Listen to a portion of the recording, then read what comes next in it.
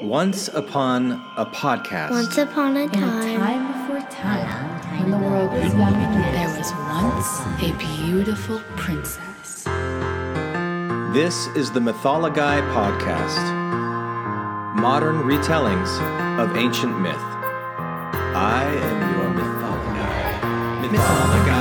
Mythology does whatever a Mythology does.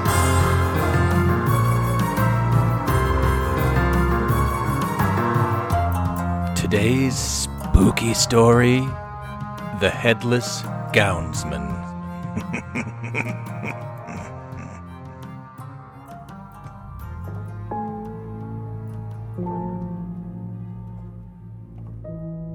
The most famous of the Sewanee ghosts is the Headless Gownsman.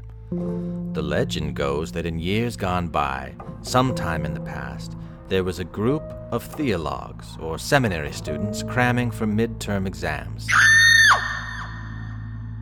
It was late into the night, and one of the students, being particularly diligent or particularly guilty, whichever the case may be, wanted to study considerably later than his roommates. An argument and a scuffle ensued, and the candle the student was studying by went out. When the fellow reached over to find the candle, his head fell off. The theory being that the poor theologue had crammed his head so full of information that it just spun right off. Now, the Headless Gownsman was supposed to have been seen by a lady named Mrs. Tucker, or Rucker, or some such. It seems Mrs. Tucker was returning late one night from Forensic Hall. She was returning home and met a figure whom she assumed to be a student, since he had a gown, and Sewanee students do wear gowns, those who have been inducted into the Order of Gownsmen. Anyway, they wear their gowns to class, indeed, any time they leave their rooms, except to go to sporting events or to work and such things. At any rate, Mrs. Tucker met this gowned figure and assumed it to be a student, and expected it to greet her as she met it. But it didn't happen.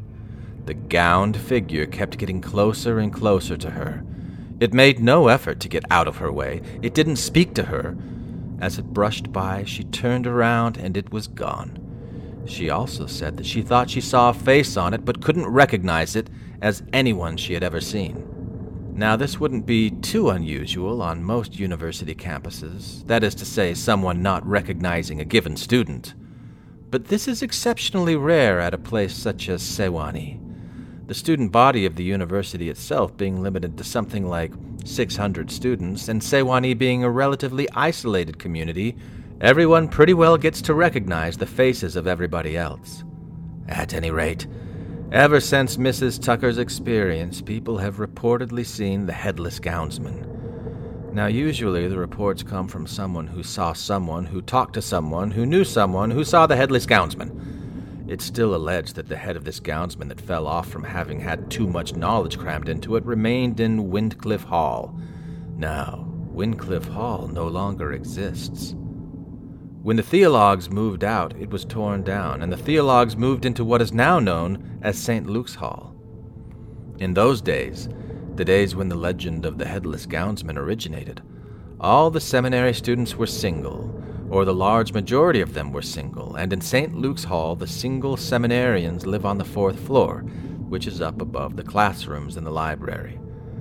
Now, the head of this gownsman, as I say, is to have remained in Windcliff Hall, but when they tore down Windcliff Hall and the theologues moved into St. Luke's Hall, the head of this gownsman moved there too. It is said to be ominously present during times of exams, especially midterms and finals. Each year, someone claims to have some sort of scuffle with the ghost or sees the ghost in his room. It is said to come down the stairs and then count the stairs as it comes down, always the right number of bumps per the number of steps it comes down. Normally, it only shows up during the exam period. Now, this is the head of the Headless Gownsman. There is at least one sighting per year of the Headless Gownsman. Again, most reports from somebody who saw somebody who talked to somebody and heard somebody as they said that they had seen him. Of course, for all you know, as you've been listening to me talk about the Headless Gownsman, he could be behind you right now. Let me tell you a story about Scary Ned. Scariest guy to ever wet a bed. He had hands on his arms and eyes on his head, but they weren't his. Hello, I'm Glenn Ostland, the man behind the Mythology podcast. And I have crammed a ton of knowledge into my head, but I haven't lost it yet. Well, not completely. Well, wasn't that a fun, little, silly, spooky story? You know, the kind that we tell each other on stormy nights when we just want to feel what it feels like to feel scared. Just not too scared. But that's what myth does for us, doesn't it? It explores human truths through story, fiction, metaphor, and that's what I will be doing with this podcast. Now, I'm a writer, I'm a podcaster, and I have a master's degree and a PhD, ABD, in folklore from Indiana University. I've heard a lot of myths throughout my life, a lot of legends, a lot of folk tales from all over the world.